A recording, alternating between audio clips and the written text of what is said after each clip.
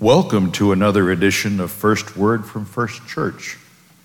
This is Pastor Dave Buchanan at the First Church in Sutton.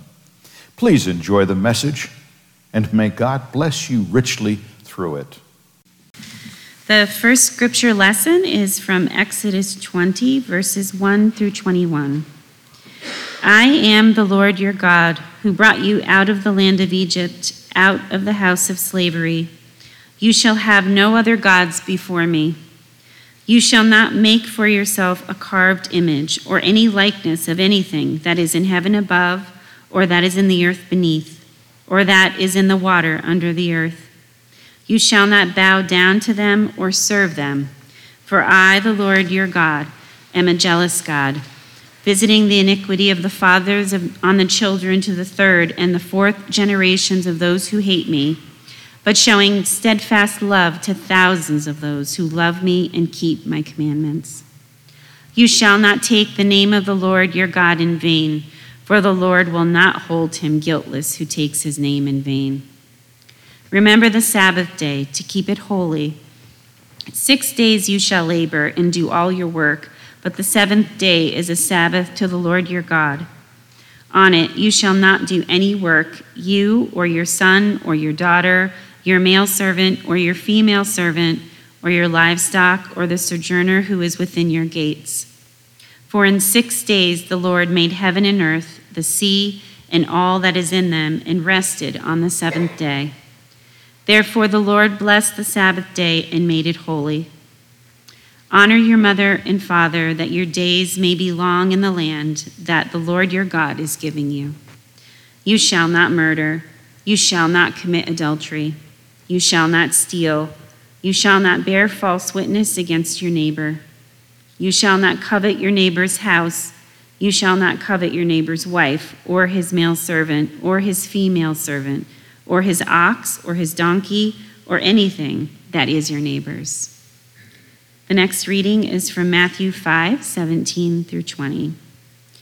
Do not think that I have come to abolish the law or the prophets. I have not come to abolish them, but to fulfill them.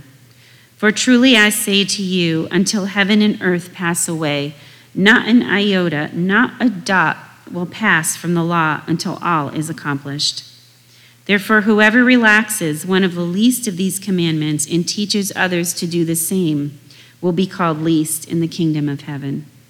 But whoever does them and teaches them will be called great in the kingdom of heaven.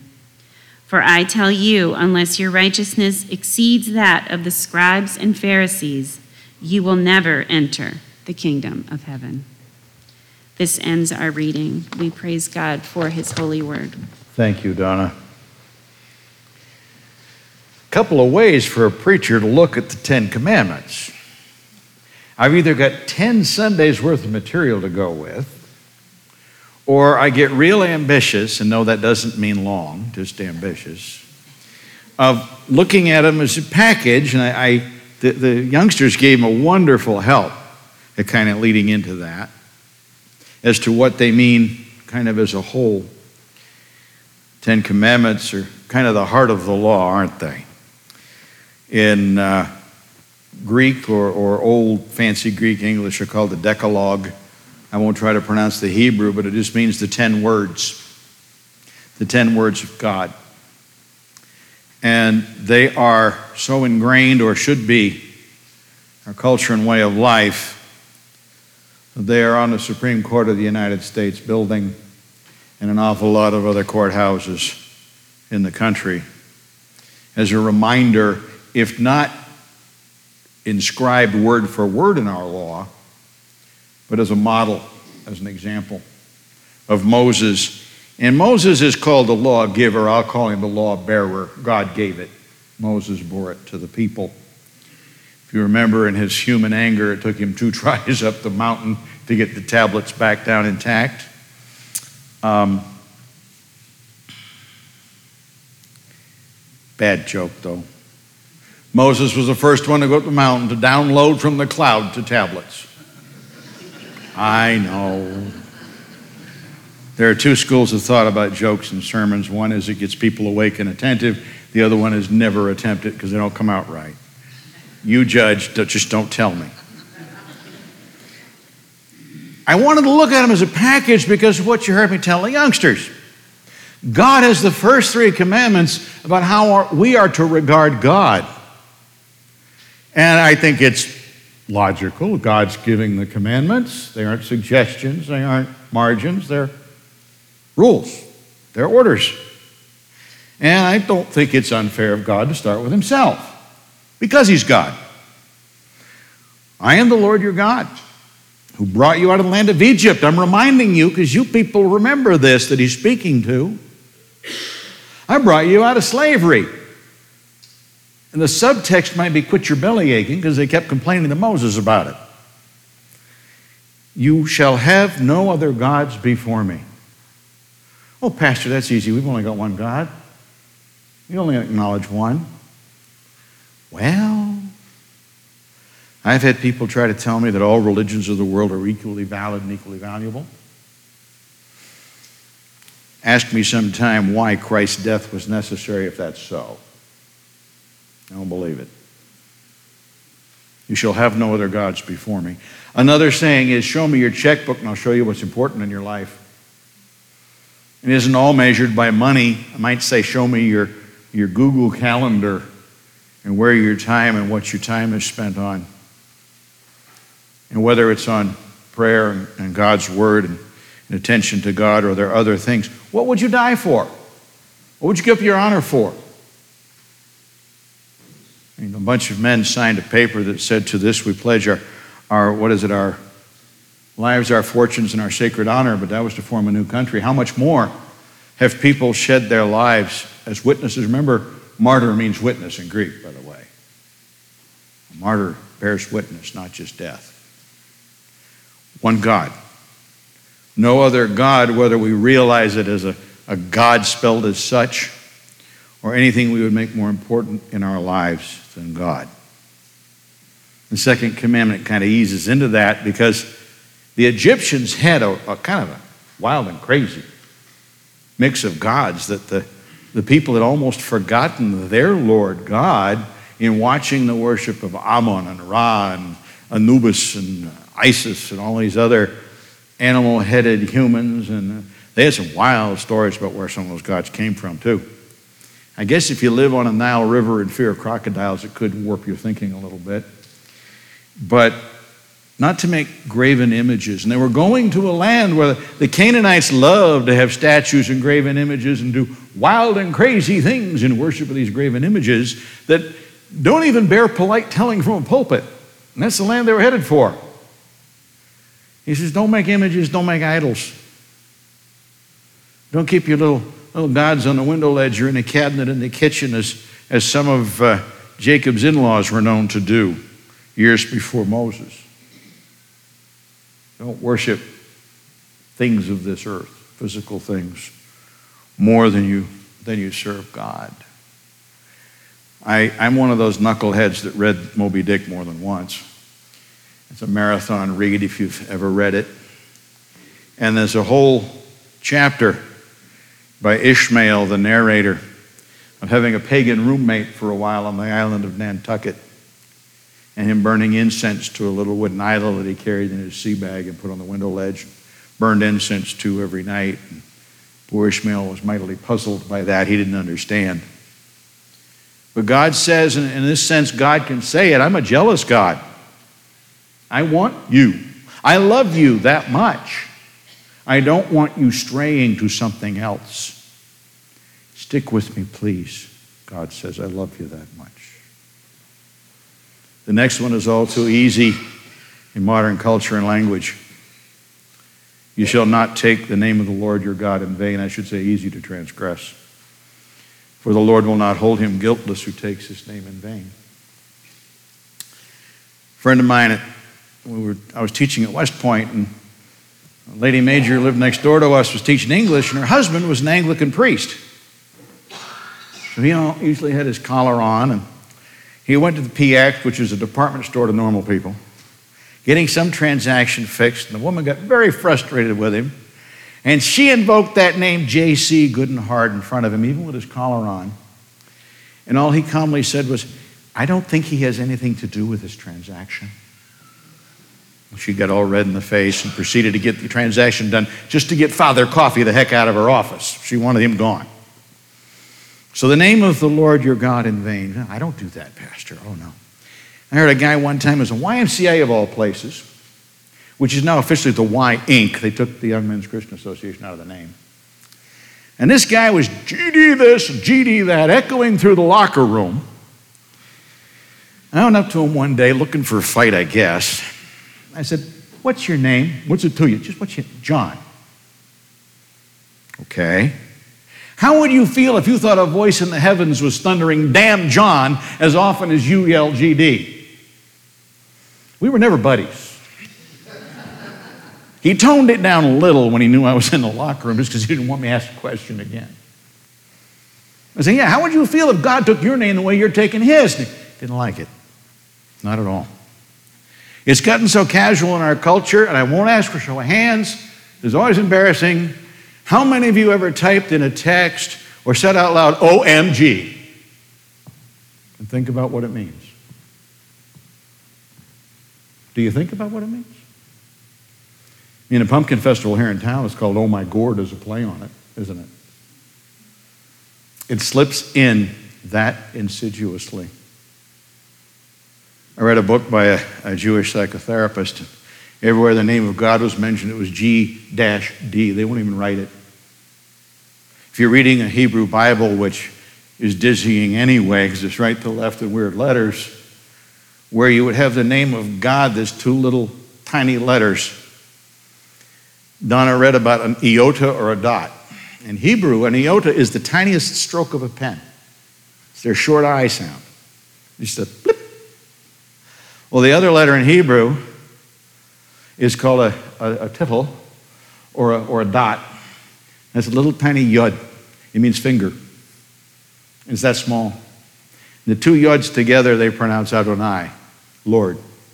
When you read your Old Testament, if you see the word Lord in all capital letters, that's a substitute for the sacred name of God that we don't know how to pronounce anymore. Only the high priest knew how on the Day of Atonement in the temple, and the temple doesn't exist, so we don't know. We're not supposed to anyway.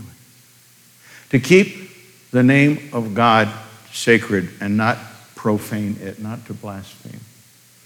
And it creeps into the culture around us so casually and so easily. I'd like to say that the little koi fish swimming in a dirty rice paddy doesn't know how dirty the water is because he lives in it, but he absorbs it. We as Christians can do that. Sometimes in our daily lives, we live in a dirty puddle. Try not to soak it in too hard. And that's just an easy one. Those are the only three about God. Because the fourth one is for us, too. And God. The fourth is the two-way commandment, isn't it? Remember the Sabbath and keep it holy to God.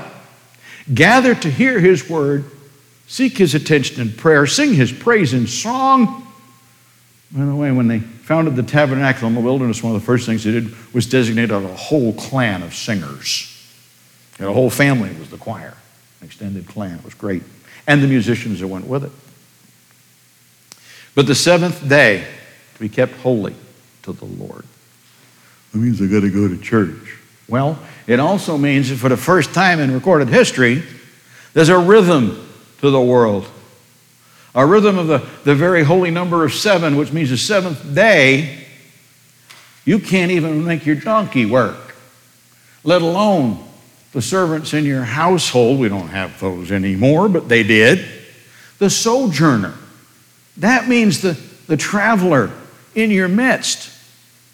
In the day of George Washington, he was in a hurry to get to a meeting. He was riding through a New England town, and a man stopped him in the middle of the street, and that man was called the tithing man. The tithing man used to attend worship with a great big long wooden pole with a little squirrel tail or a feather on one end of it. I know a church that actually officially had one, but they don't use it anymore. And if a lady was falling asleep during a sermon, they'd reach out, tickle her ear with that squirrel tail, and wake her up during the sermon. The other one had a wooden knob on it that was for the men who fell asleep during the sermon. We didn't get good treatment, okay? Well, the tithing man also enforced the Sabbath rules. And George Washington was in a hurry to meetings. He was riding through a town on the Sabbath. And he gets stopped by the tithing man. Whither goest thou, sir? Or something like that. And Washington had to explain himself and prove who he was before he could continue and prove it was important enough. He was riding on the Sabbath. Imagine if we did that in New England towns now. Wow. But that was a parish official with the power to stop you on the town streets back at that time. It's a day for us. A break. Can you imagine not having a weekend? Not a day? Toil, toil, toil, toil, toil. Especially if you're not the boss. And you don't get a break. Vacation unheard of. No rhythm of, just got to make it till Friday. Okay, in this case, Saturday, but just got to make it through 6 days. God bless you. And that's a gift. So the fourth cuts both ways. That's for God and for us. People have asked me about the fifth over the decades, sometimes in great pain. Honoring your father and your mother. When we who are fathers and mothers do our best to carry out that God-given responsibility, with all the love and the care and the good household rules that the young'uns mentioned to us a little bit ago, makes it easy to honor father and mother. But people have talked to me and said, how do you honor someone who abused me, abandoned me? Worse, I prayed to be abandoned because of the way I was treated. And Paul cites this one specially, that your days may be long. It's the first commandment with a promise attached. And all I can say is that there's plenty of scripture that says we as fathers and mothers need to model the Lord's parenting in how we take care of children, and there's plenty of that spelled out in scripture for us. Comfort and encourage someone who says, I can't do number 5. Remind them how much their heavenly Father, who's also pictured as a mother hen, by the way, in the Old Testament, loves them, cares for them. And a rather earthy way I have of putting it is that in any relationship, if there's going to be a jerk, don't be the jerk. So do your best as a son or daughter to give the honor you can to the role of father and mother. There's a line in the Band of Brothers when the major says, hey, Captain, you salute the rank. Well, honor the position to the best of your heartfelt ability, even if the mother or father has fallen short of the God-given standard that goes with it. And give that comfort to people, please. You know them too. They need comfort, they need support, they need reminded of being worthy of great love. You shall not murder. I had a woman of a slightly different faith in Germany. Cleaning lady in my office got after me one day and she says, how can you be a soldier and claim to be a Christian? She was a little older than I am, and I said, well, you've seen what a godless army looks like. And she kind of went quiet. And much arguing, how can you be a soldier? Says, thou shalt not kill. It doesn't say that. I hate to mince words. The word used here is premeditated murder as we would describe it in the law, the deliberate, unlawful taking of a human life. It also, in the Hebrew wording of it, even in that day, included negligent homicide, as it's called. Whatever form that takes, and several just came into your minds, where through carelessness, you show a disregard for human life. So anything that willfully or carelessly shows taking the value of a human life casually or lightly is against one of the basic 10. When it's protecting life and liberty of others, that's why some of us, and I'm not the only former soldier or service person in here, I know that. So, but to take human life lightly in our daily actions is not to happen. You shall not commit adultery. How many ways does that break relationships and hearts? Well, we don't pay attention to that one. Now, these sound grim. Please remember that we are also promised all the way back to God's self-introduction to Moses years before this, and in our Lord Jesus Christ, how much grace and mercy there is. Thank God, literally thank God, that none of these are unforgivable. Or we might as well just go to coffee hour and forget it. Just say amen and quit. That's not the case, thank God. You shall not steal. It breaks relationship, violates safety, violates confidence if you gain things by taking them. You shall not bear false witness against your neighbor. I'm not sure in some circles in this country if that's even embarrassing if you get caught at it anymore. Don't lie. Because the sanctity of God's earthly courts under Moses' supervision at the time depended on the community judging things, 2 or more witnesses telling the truth. And if they connive to lie, justice, a person's freedom, perhaps even a person's life, it's forfeit. Bearing false witness can even kill. Then you shall not covet, and he'll list all kinds of things. So I guess we'll sum up, don't covet anything that belongs to somebody else. Is that easier? What's the big deal there, Pastor? Just jealousy, right? Why can't I want a big boat? Or a woman as beautiful as my neighbor's wife? Or the money or whatever, prestige? What does that lead to? What does covetousness lead to if we fold back into the other 9? Let's see. Adultery, theft, lying, extortion, cheating business dealings, breaking of relationships and adultery, and even the devaluing of human life to the point of murder. All out of the 10th one. The 10th one almost is a recap of don't be tempted into or led into some of the others. Some sermons make everybody in here have their eyes wide open and looking at me grimly. Please remember, in all these things, the grace and mercy that I already mentioned. None of these are unforgivable. By humans, some of these are tough. Yes. In God is nothing impossible. Real quick note, if somebody says, I'm not a Christian because it's full of thou shalt nots. The whole Bible is thou shalt nots.